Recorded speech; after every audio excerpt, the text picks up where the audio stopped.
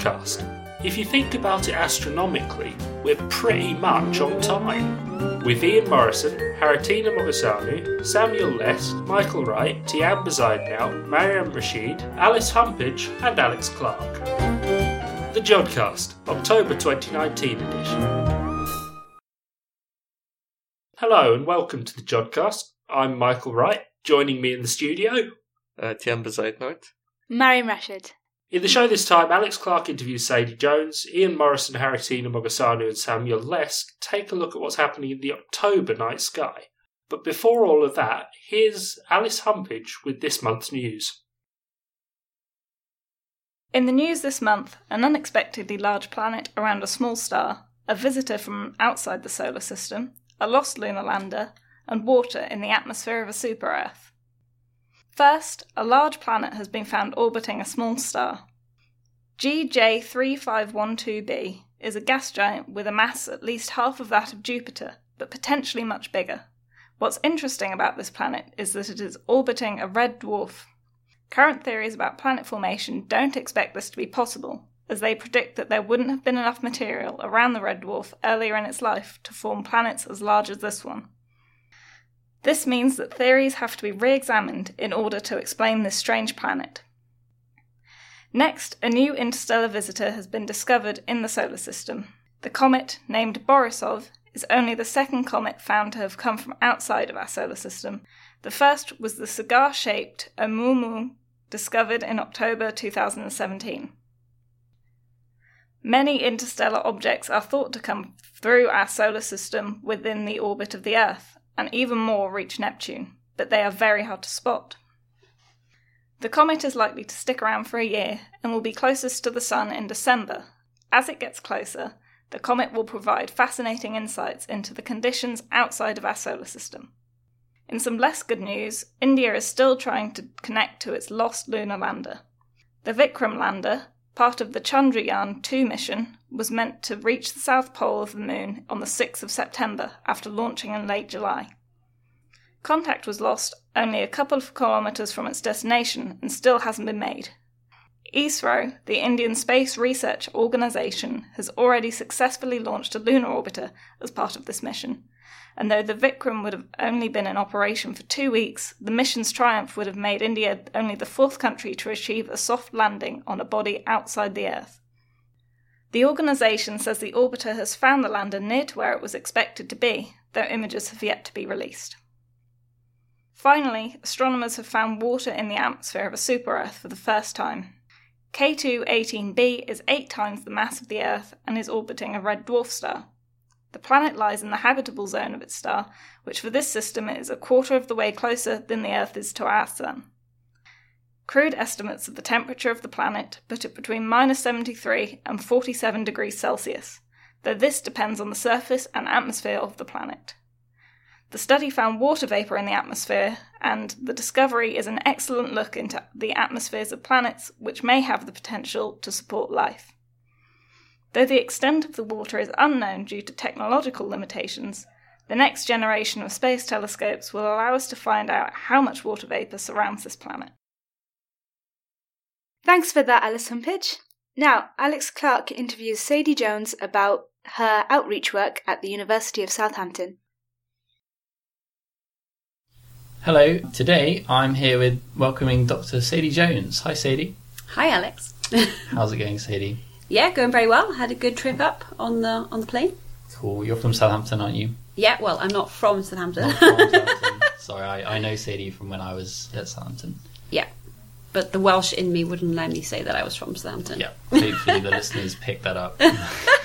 Because you're originally from Wales. But I work at the University of Southampton. Working in Southampton. And have for a long time. Cool. So you've come up to give a seminar. Yes. Here at Manchester. Do you want to start by giving the listeners a little bit overview on your background and how you got into your current job as an astronomer? Okay. Yes. So, well, I didn't actually start out as a kid wanting to be an astronomer. I wanted to be like an interior designer or something to do with computers and art because I was very creative. But I had very good physics and maths teachers at A-level and very terrible teachers of computer and art. and I realised that there was actually loads of job options for physics, and I didn't really know what I wanted to do, but I knew that physics wouldn't close any doors. So I wasn't the type of astronomer who was looking through telescopes as a kid or anything like that. I just like enjoyed physics and maths.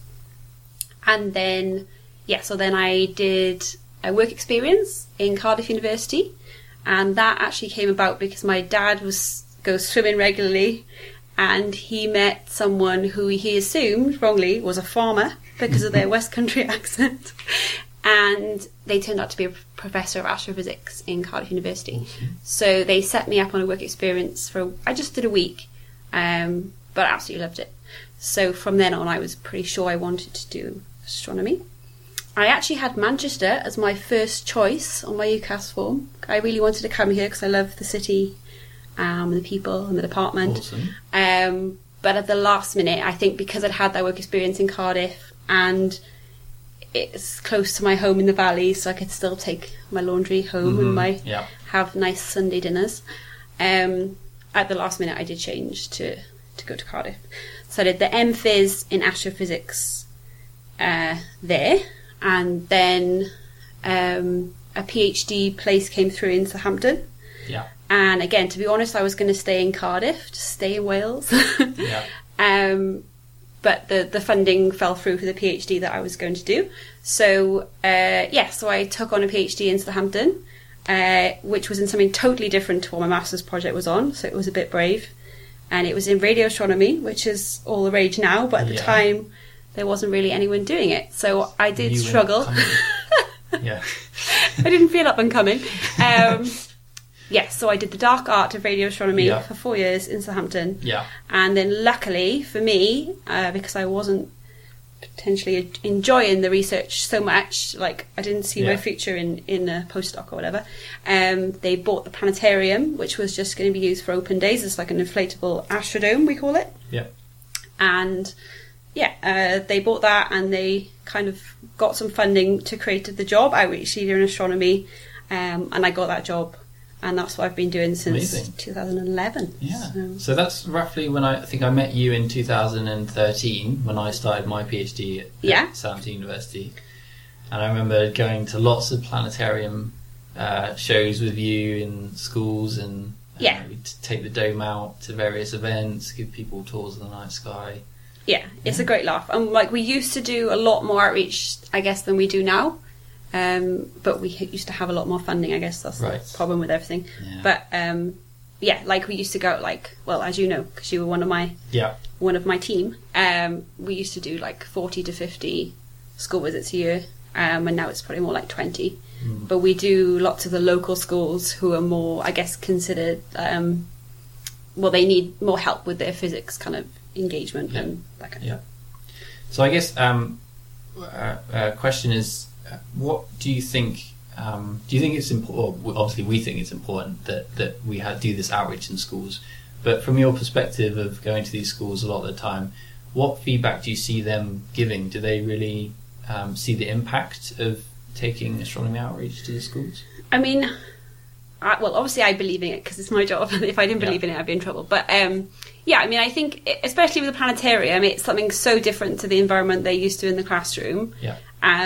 So I feel like, we wouldn't necessarily have to show them astrophysics. Obviously everyone, most people like space and are interested by it.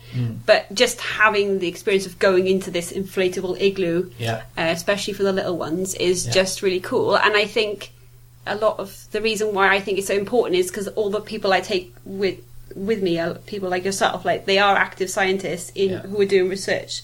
So even though I don't do any research anymore myself, they're speaking to scientists and they're seeing that they're, normal people. You can't see me doing air quotes, but yes, I think that role. I know there is some research which says maybe role models don't really work, and that the kids just kind of think, good for you, you have this great career, but what does that mean for my future? But I know from my own experiences, I've had female role models, quite a lot of them growing up, and female teachers of physics and stuff. So I feel like that has had an influence on me, because if I hadn't had that, then I wouldn't have been able to see myself doing what I do now. So yeah, it's important, I think. I think one of the things I remember from doing these shows with you is a lot of the kids have literally never seen the night sky in No. if you're in a busy city, all you see is maybe the moon and like 3 or 4 stars. Yeah. But when you go into the planetarium and you see the actual night sky, yeah, a lot of these kids have literally never seen that, and Yeah, it and starts with just a picture, and then obviously from that picture there comes like the questions that we get asked from Yeah. the kids are just And I think the planetarium is, if you can't go out and look at the night sky for whatever reason, I mean, hopefully afterwards they do actually go and have a look up, or at least try and go somewhere dark. Yeah. But I think you take for granted now we've got like iPads and everything. Like, I've got this app on my iPad where I can see all these stars. So why would I bother looking up or looking with my eyes? But it is so different, and it is like really special. Like, again, I shouldn't probably admit to this, but I teach on the Tenerife field trip, and it probably wasn't until that trip. So after my PhD, where I actually looked through, like a 10-inch telescope at Jupiter, and there is something so awesome about seeing that with your actual, like, eyeball. Yeah. And it does look like the pictures, and the Hubble pictures or whatever, like, they're way better resolution, but there is something special about seeing it. Yeah. And, like, hopefully we encourage people to do that with the planetarium. Yeah. I mean, hopefully they also learn the science and get excited about it. Yeah. But if they just go out and look up and like kind of start to question the universe, I think that's the main thing that makes you want to be a scientist. Like, I think I annoyed my parents a lot as a kid, just being like, why does the moon look like it's following me? Like, like all those kind of weird questions. And when you realise your parents can't answer them anymore, it's like, it's a bit hard work. You've got to answer them. Yeah. We need you. Children of tomorrow. So you're here to give a seminar here today. Do you want to give the listeners a quick, brief overview of what you're going to be talking about? So I'm talking today about all the kind of work we've done working with different types of like public, different audiences with a specific aim to engage in them with our supernova and dark energy research that we do at the University of Southampton. So we've got quite a few projects. I'm going to talk about 4 today. So hopefully I get to go through them all. Cool. But we did one in the Southampton airport, in the departure lounge, where we were talking about supernova and exploding stars and death, which was cool because you don't normally get to talk about those things in airports. In an airport. And then the other project is the SETI Cypher Challenge, which is like an online forum where kids interact with scientists. And again, we did one of the years dedicated to supernova research. And then the other project is kind of a new project called SOT and Astro Art, which came about accidentally because we had all these photographic plates at the university that were a health and safety hazard in the filing cabinets where they were. They were going to be thrown in the bin, and they are like a relic of, past astronomy before we had the internet type of thing. So it would have been a shame to throw them in the bin. So we saved them and we've given them to artists, and they've made some really cool stuff. And we've now linked that project to our dark energy survey research. Awesome. So what are you up to at the moment then, with your time? Yeah, so at the moment I'm actually helping astronomers in the Solar Environment Physics group. Hopefully I got that right. And they have a Zooniverse project, so a new citizen science project called Aurora Zoo. I think if you Google aurorazoo.org, you'll find it. And it's we have images of the aurora from Svalbard in Norway, and we need the public to help us classify the different shapes of the aurora. So they have really cool names like chocolate sauce. And other things. There's a tutorial online which will help you understand more about this. But basically, humans can do this kind of thing a lot better than computers. So we need your help with analysing our data, and then that will help us understand the magnetic field strength, basically. So yeah, please help us. Awesome. Cool. Well, we'll wrap it up there because you're literally about to go and give your seminar in 5 or 10 minutes' time. So thank you very much for joining us on Jodcast Sadie. Thank you. Cheers. Thanks for that, Alex. Now we come to the part of the show where we fit in all those other bits that can't fit anywhere else, the odds and ends. So there's an interesting thing that turned up in Nature that I just wanted to talk about quickly. Measuring X-rays with space telescopes is very difficult because, unlike an optical telescope, if an X-ray hits this sort of reflecting surface, it's more likely to get absorbed or just transmit straight through than be reflected off. So the way we've done X-ray telescopes sort of now and in the past has been to use what's called a Walter type system.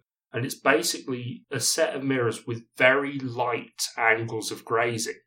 These sort of very light angles mean that you do get some reflection and very gradually pull your light around to your optical focus, which is fine, but the grazing angle decreases as you raise your energy. And what that means is as you start getting higher and higher energy X-rays, or as you want to start searching for these, you need to make your telescope longer and longer and longer, and it starts to become impractical to put this thing in space.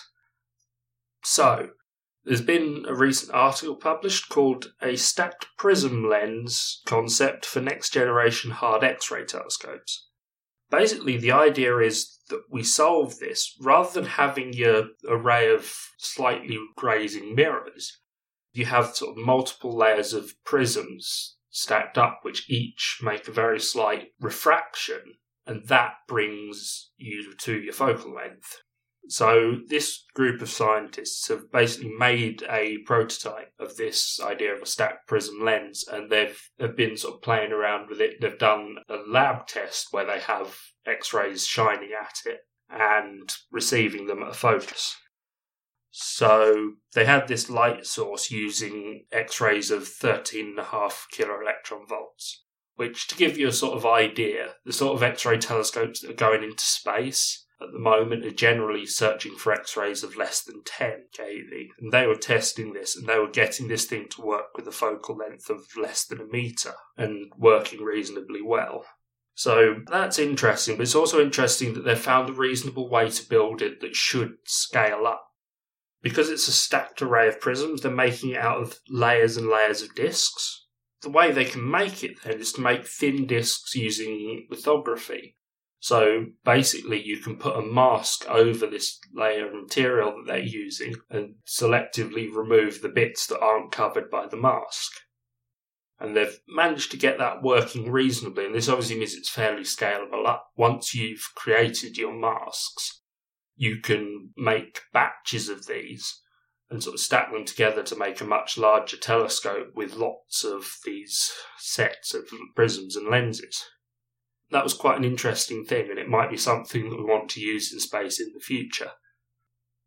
So you mentioned that this was a prototype. Is there any plans for it to be introduced in practice? There's no mission plan to use it yet. But since they've got a physical working model, and also they've got simulations of it they're playing about with in that way, they're fairly ready if someone comes along wanting a next generation X-ray telescope. Yeah, so I'm not that familiar with X-ray telescopes. What would be kind of the advantages of this over, say, Chandra? It's more the energy of the X-rays you can practically observe with this. So, as I said about X-ray telescopes, the length you need to focus increasing with the frequency of your X-rays.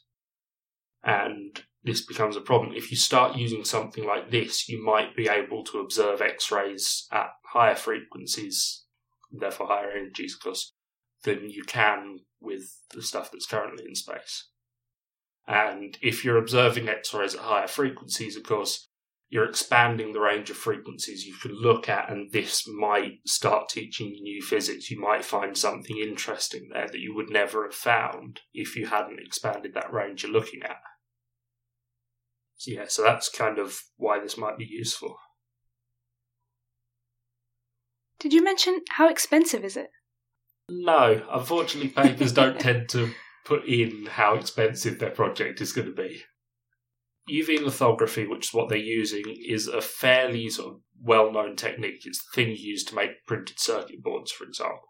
So while they're probably doing a very fine processed example of that, because it's using well-established technology to make this, and because they're trying to make this in a way that will be built in parts, I don't think it's going to be expensive in comparison to the fact that you're already sending an advanced X-ray telescope to space.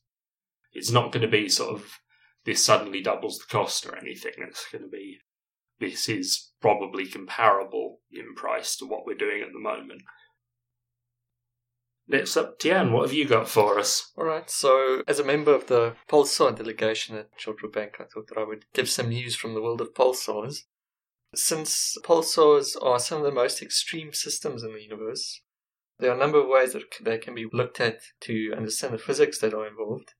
So you can try to understand how they're formed, how they emit light, or how they change over time. And one of the more tricky bits of science that you can do with them is that you can try to derive the equation of state, which is an equation that tells you how the pressure inside the star relates to its density. So it's connected to the structure of the star and to the properties of the material that it consists of. Now, finding the neutron star equation of state would tell us a lot about how matter behaves under extreme pressures, such as those found in the cores of neutron stars. And it's a possible avenue for detecting the existence of certain as yet hypothetical exotic particles. One of the key pieces to the equation of state is the pulsar's mass. So determining that is very important. It's one of the most active fields of research in pulsar astronomy at the moment. So for a very special subset of pulsars called millisecond pulsars, their mass can be quite accurately determined by measuring a Shapiro delay. A signal acquires a Shapiro delay if it travels along space-time that is curved by the presence of a large mass. Millisecond pulsars are often a binary system with another star, and if that star at some point in its orbit gets in between the pulsar's beam of light and the Earth, general relativity tells us that it bends the space-time that the beam travels through, making it travel along a very slightly longer path to the Earth, and to arrive slightly later, on the order of a couple of microseconds. So the trick is to time very precisely the regular arrival of the pulses from the pulsar, and then to measure the slight Shapiro delay when the binary companion gets in front of the pulsar, and then to do some maths to figure out the mass of both the millisecond pulsar and its companion. I should mention that measuring the Shapiro delay is one of the most watertight proofs that we have for the general theory of relativity. Now, on the 16th of September, a paper was published in the journal Nature that uses data from the Green Bank telescope in West Virginia to time a millisecond pulsar called J0740 plus 6620, which has a white dwarf binary companion, and to measure the Shapiro delay. So they came up with a number for the pulsar's mass of 2.14 solar masses, which is the heaviest ever measured for a neutron star. Neutron stars typically weigh only around 1.4 solar masses, and it's thought that much heavier than that and it would collapse down to a black hole. In fact, the LIGO detection of the double neutron star merger suggested that the upper limit on neutron star mass is about 2.17 solar masses. So this pulsar is right on the edge of what we think is possible, which, if you're a theorist, is great because it allows you to rule out some possible models. For example, non-nucleonic solutions of the equation of state, that is, those that incorporate exotic matter like Bose-Einstein condensates, or even hypothetical stuff like quark matter or hyperons, predict a softer, more compressible neutron star. That would mean that you can't pack as much mass into the neutron star without it collapsing, making the existence of a pulsar like this one impossible. This more or less rules out a lot of the more exotic proposals for what pulsars are made of, which I find personally slightly disappointing, really. There's also some interesting implications for pulsar evolution. It's commonly thought that pulsars are born at more or less the same mass and gain weight by stealing material from a binary companion. But since more and more really heavy neutron stars are being discovered, it's being suggested that neutron stars can have a relatively wide range of masses at birth, which again has implications for how we can understand supernovae and how they produce neutron stars. So I just want to share that. I think it's a pretty interesting example of how theory and observations interact. Okay, the first thing I want to ask is, you say you're measuring this Shapiro delay, this time delay. How do you work out that it's that that's causing the delay? Because there could be other things in the pulsar that make its pulses slightly different times. Yes, so they have very precise predictions for how exactly general relativity would affect the time of arrival of pulses, including Shapiro delay. So they can subtract the effect of Shapiro delay from their timing model, and if you remove how that it would affect your times of arrival, it matches exactly what you would expect to see from theory. So from that they conclude that that delay is probably as a result of Shapiro delay. So the other thing I wanted to prod you on is, you've got this neutron stars with a typical mass that you said, but you're also now saying that we're finding more and more of these heavy neutron stars. Is there a chance you think that we're going to be finding that this typical mass may actually end up being an underestimate? Or have we sort of seen enough pulsars that actually this is not changing our idea of what's typical that much? Yeah, so it definitely seems like that the canonical mass for a pulsar is 1.4 solar masses. That's kind of the most common one that you would expect, the platonic ideal of a pulsar to have. It does seem like that is an underestimate. So that comes from the Chandrasekhar limit, which means that any higher than that and the star would have collapsed down to a black hole instead. So, there's a lot of maths going into that number, but it does seem to be, the observation is saying that it's perhaps slightly lower. What have you got for us today, Mary? So to round off, I have something slightly less technical to talk about. So I was recently at a talk by someone who's working on the JUICE mission, so Jupiter Icy Moons Explorer. It's due to launch in 2022, so quite far off. And it's going to be looking at Ganymede, Callisto, and Europa. So the thing I thought was quite interesting was they're just planning to crash land this entire massive project onto Ganymede at the minute. Another similar mission actually had to cancel their plan to crash land because they decided that the structure of the moon they were studying might not withstand it. So, yeah, I was just thinking. Might not withstand it. I think so. I think the thought process was they might damage future expeditions there if they're gonna crash. I think that's what it was. I can't recall quite. Yeah, that's slightly less impressive than I was thinking. I was thinking they're just gonna fire it into the moon, explode. Not quite. I don't quite remember the specifics of it, but it was along the lines of it wouldn't be responsible of them to crash this satellite there. But anyway, so let's discuss what we can see in this month's night sky, firstly with Ian Morison. The night sky for October 2019. Well, of course, as the evenings are drawing in, we don't have to stay up quite so late to observe the heavens. And there's more that we can see too in the longer hours.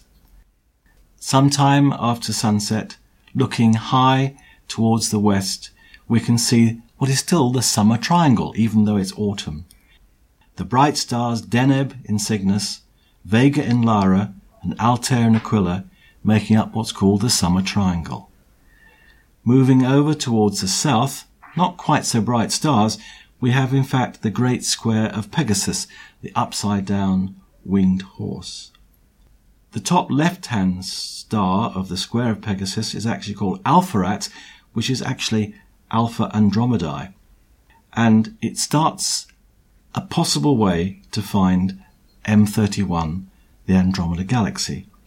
Just move one brightish star to its left, round a little bit to the right to a rather brighter star, which is actually Beta Andromedae, then go 90 degrees right, past one relatively bright star, and the same distance again, you may, even with your unaided eye on a really dark night, see a fuzzy patch. It'll be very obvious in binoculars, and that of course is M31, the Andromeda Galaxy, the nearest giant galaxy to us. The nice thing about observing it is that when you see it, the photons that your eye is perceiving left there 2.5 million years ago. You're looking back into time. High above the square of Pegasus is the W-shaped constellation of Cassiopeia, and in fact the right-hand V of that constellation, the bright stars, also points down to Andromeda. Rising over to the east later in the evening is the constellation of Taurus the Bull, with the Hyades cluster, and up to its right the rather lovely Pleiades cluster, beautiful in binoculars or a small telescope. Well, what about the planets? In principle, there are 6 major planets to observe this month, but to be honest, only one of them is much cop. Let's have a look at them. Jupiter, shining on the first of the month at magnitude -2 and falling just a touch as October progresses, can be seen low in the southwest as darkness falls. During the month, its angular size drops from 35.8 to 33.5 arcseconds. But lying in the southern eastern part of Ophiuchus, it's heading towards the southernmost part of the ecliptic. So as it appears in twilight, it will only have an elevation of around 10 degrees. And with its low elevation, atmospheric dispersion will take its toll. Now, in fact, Saturn, not a bad month for Saturn. It'll be seen in the south as darkness falls at the start of the month. Then its disk is 17.8 arcseconds across, and the rings, which are still at 25.2 degrees, nicely tilted to the line of sight, spanning some 41 arcseconds across. During the month, the brightness drops slightly from plus 0.5 to plus 0.6, and the angular size falls to 16 arcseconds. Again, Saturn is now in Sagittarius and lying on the southeastern side of the Milky Way. It is at the lowest point of the ecliptic and will only reach an elevation of around 14 degrees. Well, now Mercury. It reaches eastern elongation at an angular distance of 24.6 degrees from the Sun on the 19th of October. But sadly, as the ecliptic is at such a shallow angle to the horizon at this time of the year, its elevation of sunset, just 1.5 degrees, is so low it'll be very hard to spot, lying to the upper left of Venus. So you'll need a very low southwestern horizon, and almost certainly the use of binoculars, but of course please do not use them until after the sun has set. Now Mars, which passed behind the Sun, that's called superior conjunction, on September the 2nd, returns to the pre-dawn sky at the start of its new apparition. It might just be glimpsed south of east in the latter part of the month, but will only have an elevation of about 11 degrees at sunrise by the end of the month. So again, binoculars could well be needed to spot its 1.8 magnitude, 3.7 arcsecond disk. But don't, of course, use them once the sun has risen. Venus, I mentioned it briefly earlier, may be glimpsed in the west-southwest some 30 minutes after sunset at the start of October. It'll be very difficult to see, just like Mercury, because angle of the ecliptic is so shallow relative to the horizon. By month's end, it sets about 1 after the sun, but will still be hard to spot. Its magnitude remains at about -3.9, and its disk, 10 arcseconds across, is almost fully lit. Binoculars and a very low horizon will be needed, but again, please don't use them until the sun has set. Well, what about the highlights? As I've said, it's not a bad month to observe Saturn. It's now at a low elevation just west of south as darkness falls, lying above the teapot of Sagittarius. Held steady, binoculars should enable you to see Saturn's brightest moon, Titan, having a magnitude of 8.2. A small telescope will show you the rings, and one of 6 to 8 inches aperture, with a magnification of about times 200, with a night of good seeing, will show Saturn and its beautiful ring system in its full glory. But remember, at such a low elevation, the atmosphere will have quite an effect. The thing that makes Saturn stand out is, of course, its ring system. The two outermost rings A and B are separated by a gap called Cassini's division, which should be visible in a telescope of 4 or more inches aperture. Lying within the B ring, but far less bright and difficult to spot, is the C or crepe ring. Due to the orientation of Saturn's rotation axis of 27 degrees with respect to the plane of the solar system, the orientation of the rings, as seen by us as it orbits the Sun, changes, and twice each orbit they lie edge on to us and can hardly be seen. This last happened in 2009. They're currently at an angle of about 25 degrees to the line of sight, and they will continue to narrow until about March 2025. So some things to see in the sky. They're most of the time, but probably quite good to observe in the autumn. I won't go through the details because they're all on the night sky page. Just search for night sky Jodrell Bank and you'll find out little star charts and some more details. But, for example, there's a nice globular cluster, M13, the best that can be seen in the northern hemisphere, and that's in Hercules. And also moving over to the east in Lyra, there's a lovely pair of stars called the Double-Double, which if you use binoculars, you'll see as 2 stars, but with a telescope under good seeing conditions, each of those is in fact a pair of stars. Later in the evening, you can observe between the constellations of Cassiopeia and Perseus what is called the double cluster. Rather nice in binoculars, even better in a small telescope. And one of the stars in Perseus is called Algol, the demon star, because its brightness normally at about magnitude 2.2, but every 2.86 days briefly drops to magnitude 3.4. And that's because it's an eclipsing binary. And I give 2 times in the month, in the evening, when you might be able to spot that happening. October's also a good month to find Uranus, because it reaches opposition on October the 28th. With a magnitude of 5.7, binoculars should easily spot it, and from a really dark site, it might even be visible to the unaided eye. A medium aperture telescope, say of 8 inches aperture, will reveal Uranus's 3.7 arcsecond wide disk, perhaps showing its turquoise colour. It lies in Aries, close to the border of Pisces and Cetus, and in fact there's a chart on the night sky page to show you where to look. There's another nice asterism to observe in October. It's called the coat hanger, and all you have to do is to start from the lower star of the summer triangle, Altair, and move about 1/3 of the way up towards Vega. There's quite a dark patch of the Milky Way called the Cygnus Rift, and against that there's a very nice little asterism properly called Brocchi's cluster, but usually we call it the coat hanger because it looks like an upside down coat hanger. It's a very pretty object. On October the 3rd, after sunset, Jupiter lies quite near the moon, and Jupiter will be down to the lower left of a waxing crescent moon. On October the 5th, after sunset, low in the south, Saturn will be seen just up to the left of the first quarter moon.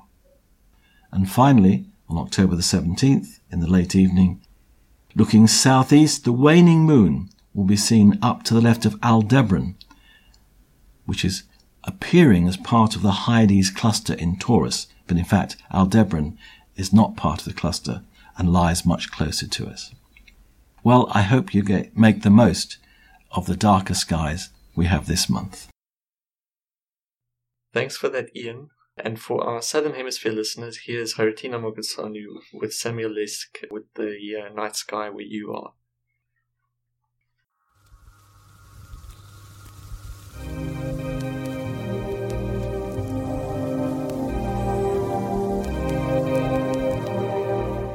Welcome to Galactic Conversations, our monthly podcast about amazing things in the night sky.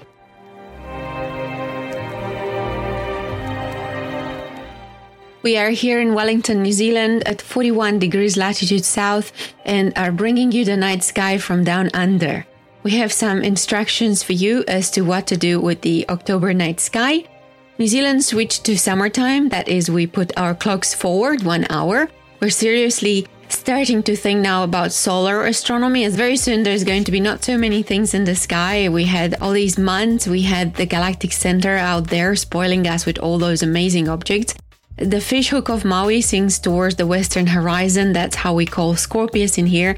And with it, the galactic center. But this is a month when you can still see many wonderful objects in the night sky. The Magellanic Clouds are still there, and especially the small Magellanic Cloud is good to observe after sunset. Grus, the crane, famous constellation with double doubles, is getting close to the zenith this month. The sun is in Virgo until November the 1st, and Pisces lay on the horizon at sunset. Mercury, Venus, and the Moon all get up close and personal just after sunset on 30th of October. Mercury and Venus will be just under 3 degrees apart, and the waxing crescent moon will be just 8 degrees away from the pair of planets. Through a telescope, you will see the 3 different phases of the different celestial bodies, with the moon being just a slither, Mercury being 35% illuminated, and Venus nearly full at 94%. To achieve this configuration, Venus is on the other side of the Sun to Earth's position, with Mercury almost halfway between. Observable comets are also in the southern sky. 289P Blancpain and C 2018 W2 Africano at the Aquarius end of Pisces.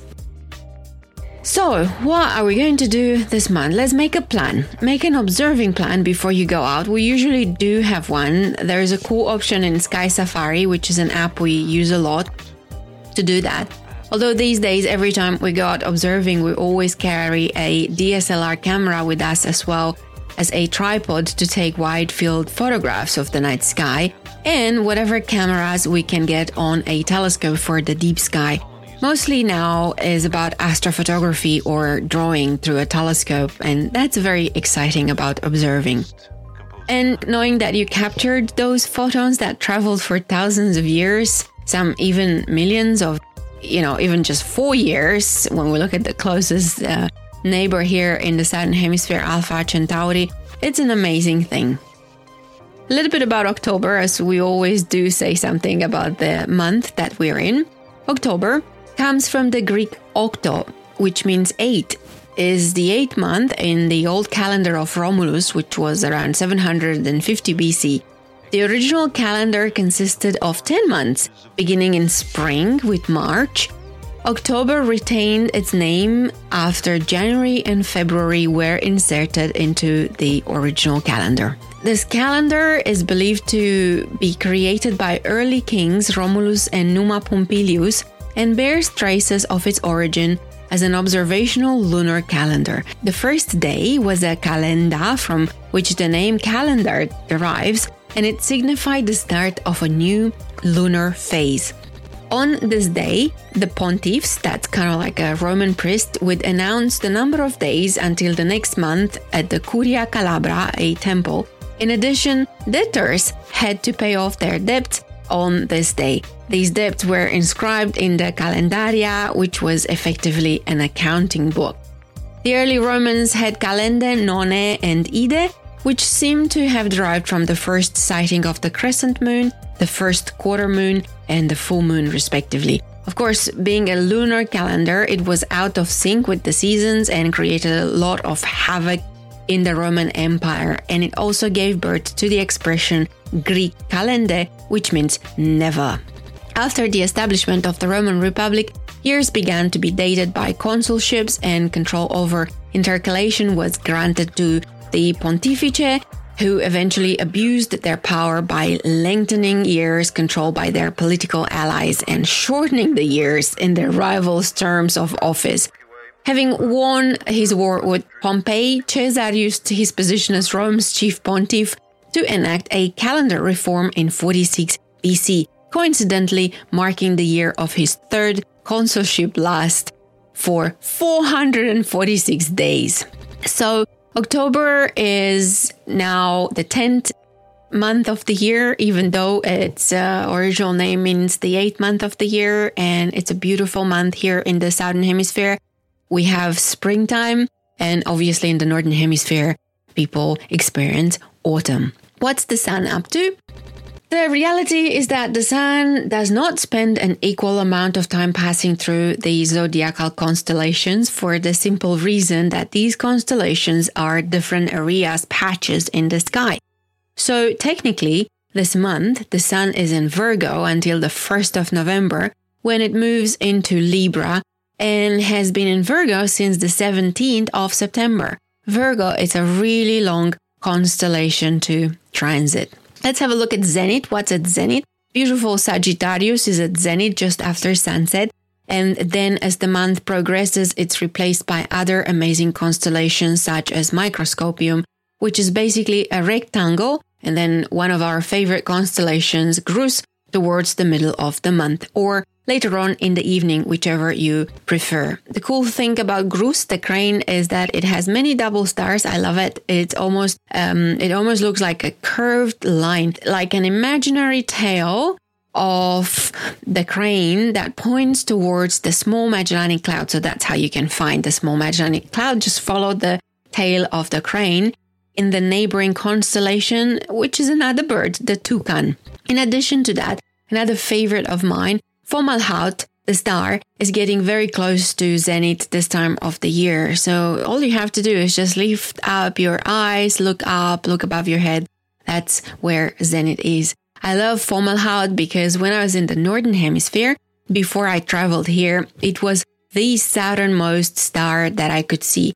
And it was said to show the passage south. It actually does if you know where to look. Fomalhaut is one of the royal stars along with Antares, Regulus and Aldebaran.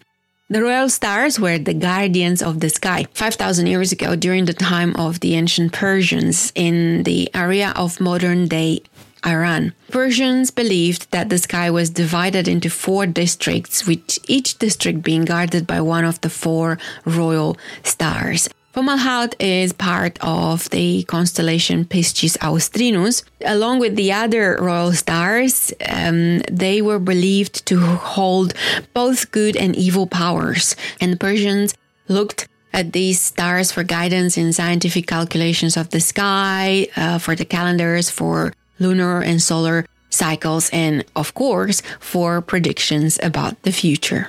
And talking about predictions about the future, and humanity's oldest calendar, the zodiacal band that tells you what's going to come ahead. This is located on a very special part of the sky, which is called the ecliptic. It's that part of the sky that holds the path of the sun as we see it from here, from Earth. And other than bright planets, we always see planets on the ecliptic, it also hosts some bright stars. This time of the year, there's Zuben el-Genubi and Zuben el-Shamali in Libra plunging towards the western horizon. They're very close to the western horizon. And then red giant Antares in Scorpius and a few of the stars in Sagittarius that make the teapot. Capricornus has also some bright stars, and its very characteristic shape of a golf flag make it very easy recognizable. Then this is kind of like at the end of the bright stars. We'll have to wait until very late in the night to see Taurus and Aldebaran, the other of the royal stars. And last but not least, Regulus in Leo will rise just before the sun. The Milky Way, Scorpius and Orion. The bulk of the Milky Way is on the western horizon. The galactic center, slowly going down, is sinking behind the sun. The Southern Cross, which is also visually in the Milky Way, is doing the same thing. It's doing its big descent as it dives towards the horizon, getting lower and lower each evening throughout the month, as seen after sunset. It is circumpolar, so it never disappears from the southern sky, but it means the lovely clusters and nebulae that you would have enjoyed in autumn and winter have long gone from being in a favorable viewing position. They now compete with the horizon. The other patch of the Milky Way that remains in a very good position for viewing is the area around Sagittarius and Scorpius, with many globular clusters and nebulae, which are distant celestial clouds to look at. Some of Sam's highlights that he wrote down are bright nebulae such M16, the Eagle Nebula, Lagoon Nebula and what he thinks is the very photogenic Trifid Nebula. Ptolemy's cluster is a great naked eye object that is visible between the two constellations. The South Circumpolar Zone, just after sunset, the Large Magellanic Cloud and the Southern Cross are close to the horizon, where the Small Magellanic Cloud is in a good position to observe. And if you want to go hunting for comets in the southern sky, you might be able to spot 289P Blancpain, I hope I'm pronouncing it correctly. It starts the month at 10.2 magnitude, so not very bright, but by the end of the month it will be 8.8 and quite close to the Helix Nebula. Another one worth having a look for is C 2018 W2 Africano, which starts the month at its brightest at the Aquarius end of Pisces. On Friday, the 4th of October, this comet will get about a degree from Neptune, so a great opportunity to get a photo of both these icy cold objects. The comet would be at magnitude 10 and Neptune would be at magnitude 7.8. Another interesting comet that we might catch a glimpse of is P 2008 Y12 Soho. That's quite a long name. This one will be approaching closer and closer to the Sun, and it can be found not far from Venus. So you'll need a fantastic horizon from here from Wellington and great conditions. It will brighten significantly as it gets near the Sun, but that would also make it impossible to see.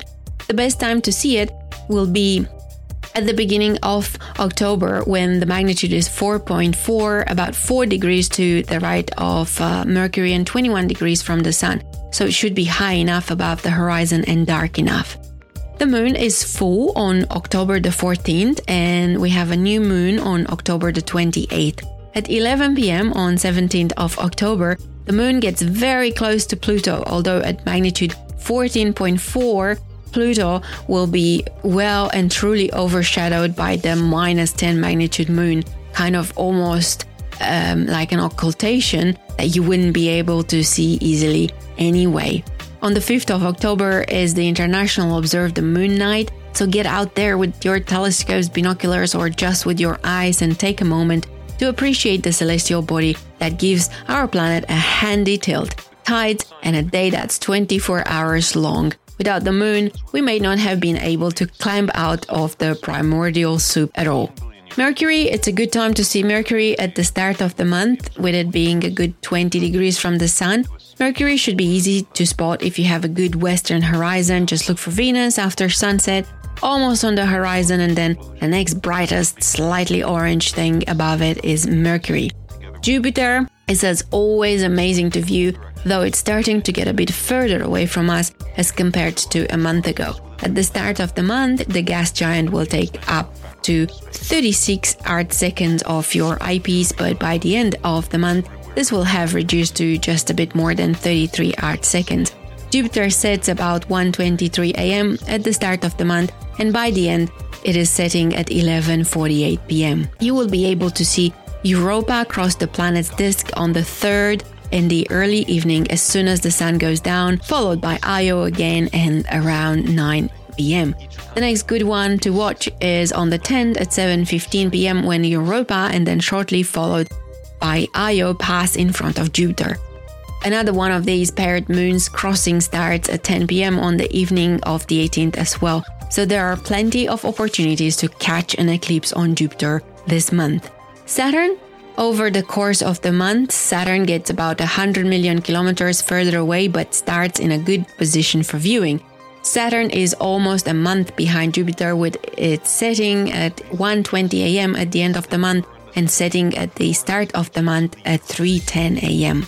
Another planet that is worth taking a look at, though don't expect to see much, is Neptune. This cold gas giant is over 4.3 billion kilometers away.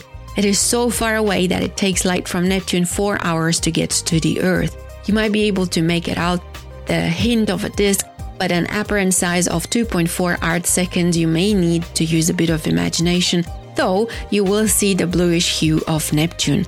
You can find it by looking for the bright star Phi Aquarii in Aquarius, and it's about 40 arc minutes from that star.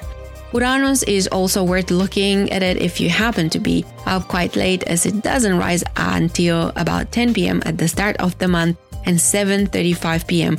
by the end of the month. This planet is a bit closer at 2.8 billion kilometers and its apparent size is 3.7 arcseconds, so you shouldn't need to use too much imagination to see the greenish hue of its disk. Happy observe the moon night on the 5th of October and clear skies from us here in Wellington. Very special thanks to Sam for writing the section on the solar system, and very many thanks as usual to Rian Xian for allowing us to use his amazing music.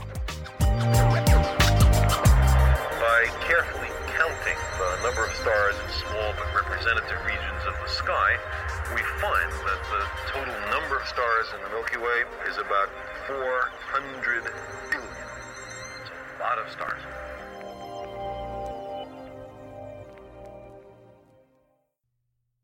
Thanks for that, Haritina and Sam. Now on to the feedback. Okay, before we get into the feedback, we've recently become aware of an issue with our website's email. Unfortunately, if you've emailed us in the last 3 months or so, we haven't got it.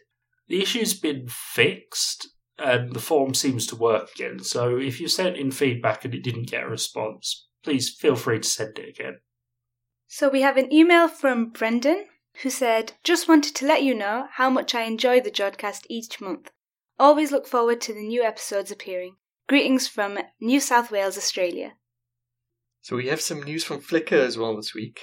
Mary McIntyre on there has recently posted her 100th image of star trails on our Flickr, showing off some of the eye-catching circumpolar trails. So if you have any kind of interest in that, do give it a look. If you want to get in touch with us, you can do so via the website at www.jodcast.net. Twitter at twitter.com/Jodcast. Facebook at facebook.com/Jodcast. YouTube at youtube.com/Jodcast. Flickr at flickr.com/groups/Jodcast. And don't forget that you can send us posts. The address is on the website. Thanks to Sadie Jones for the interview. The editors were George Bendo, Alex Clark, Divika Venikatu and Tom Scragg. The producer was Fiona Porter. Until next time, Jod on!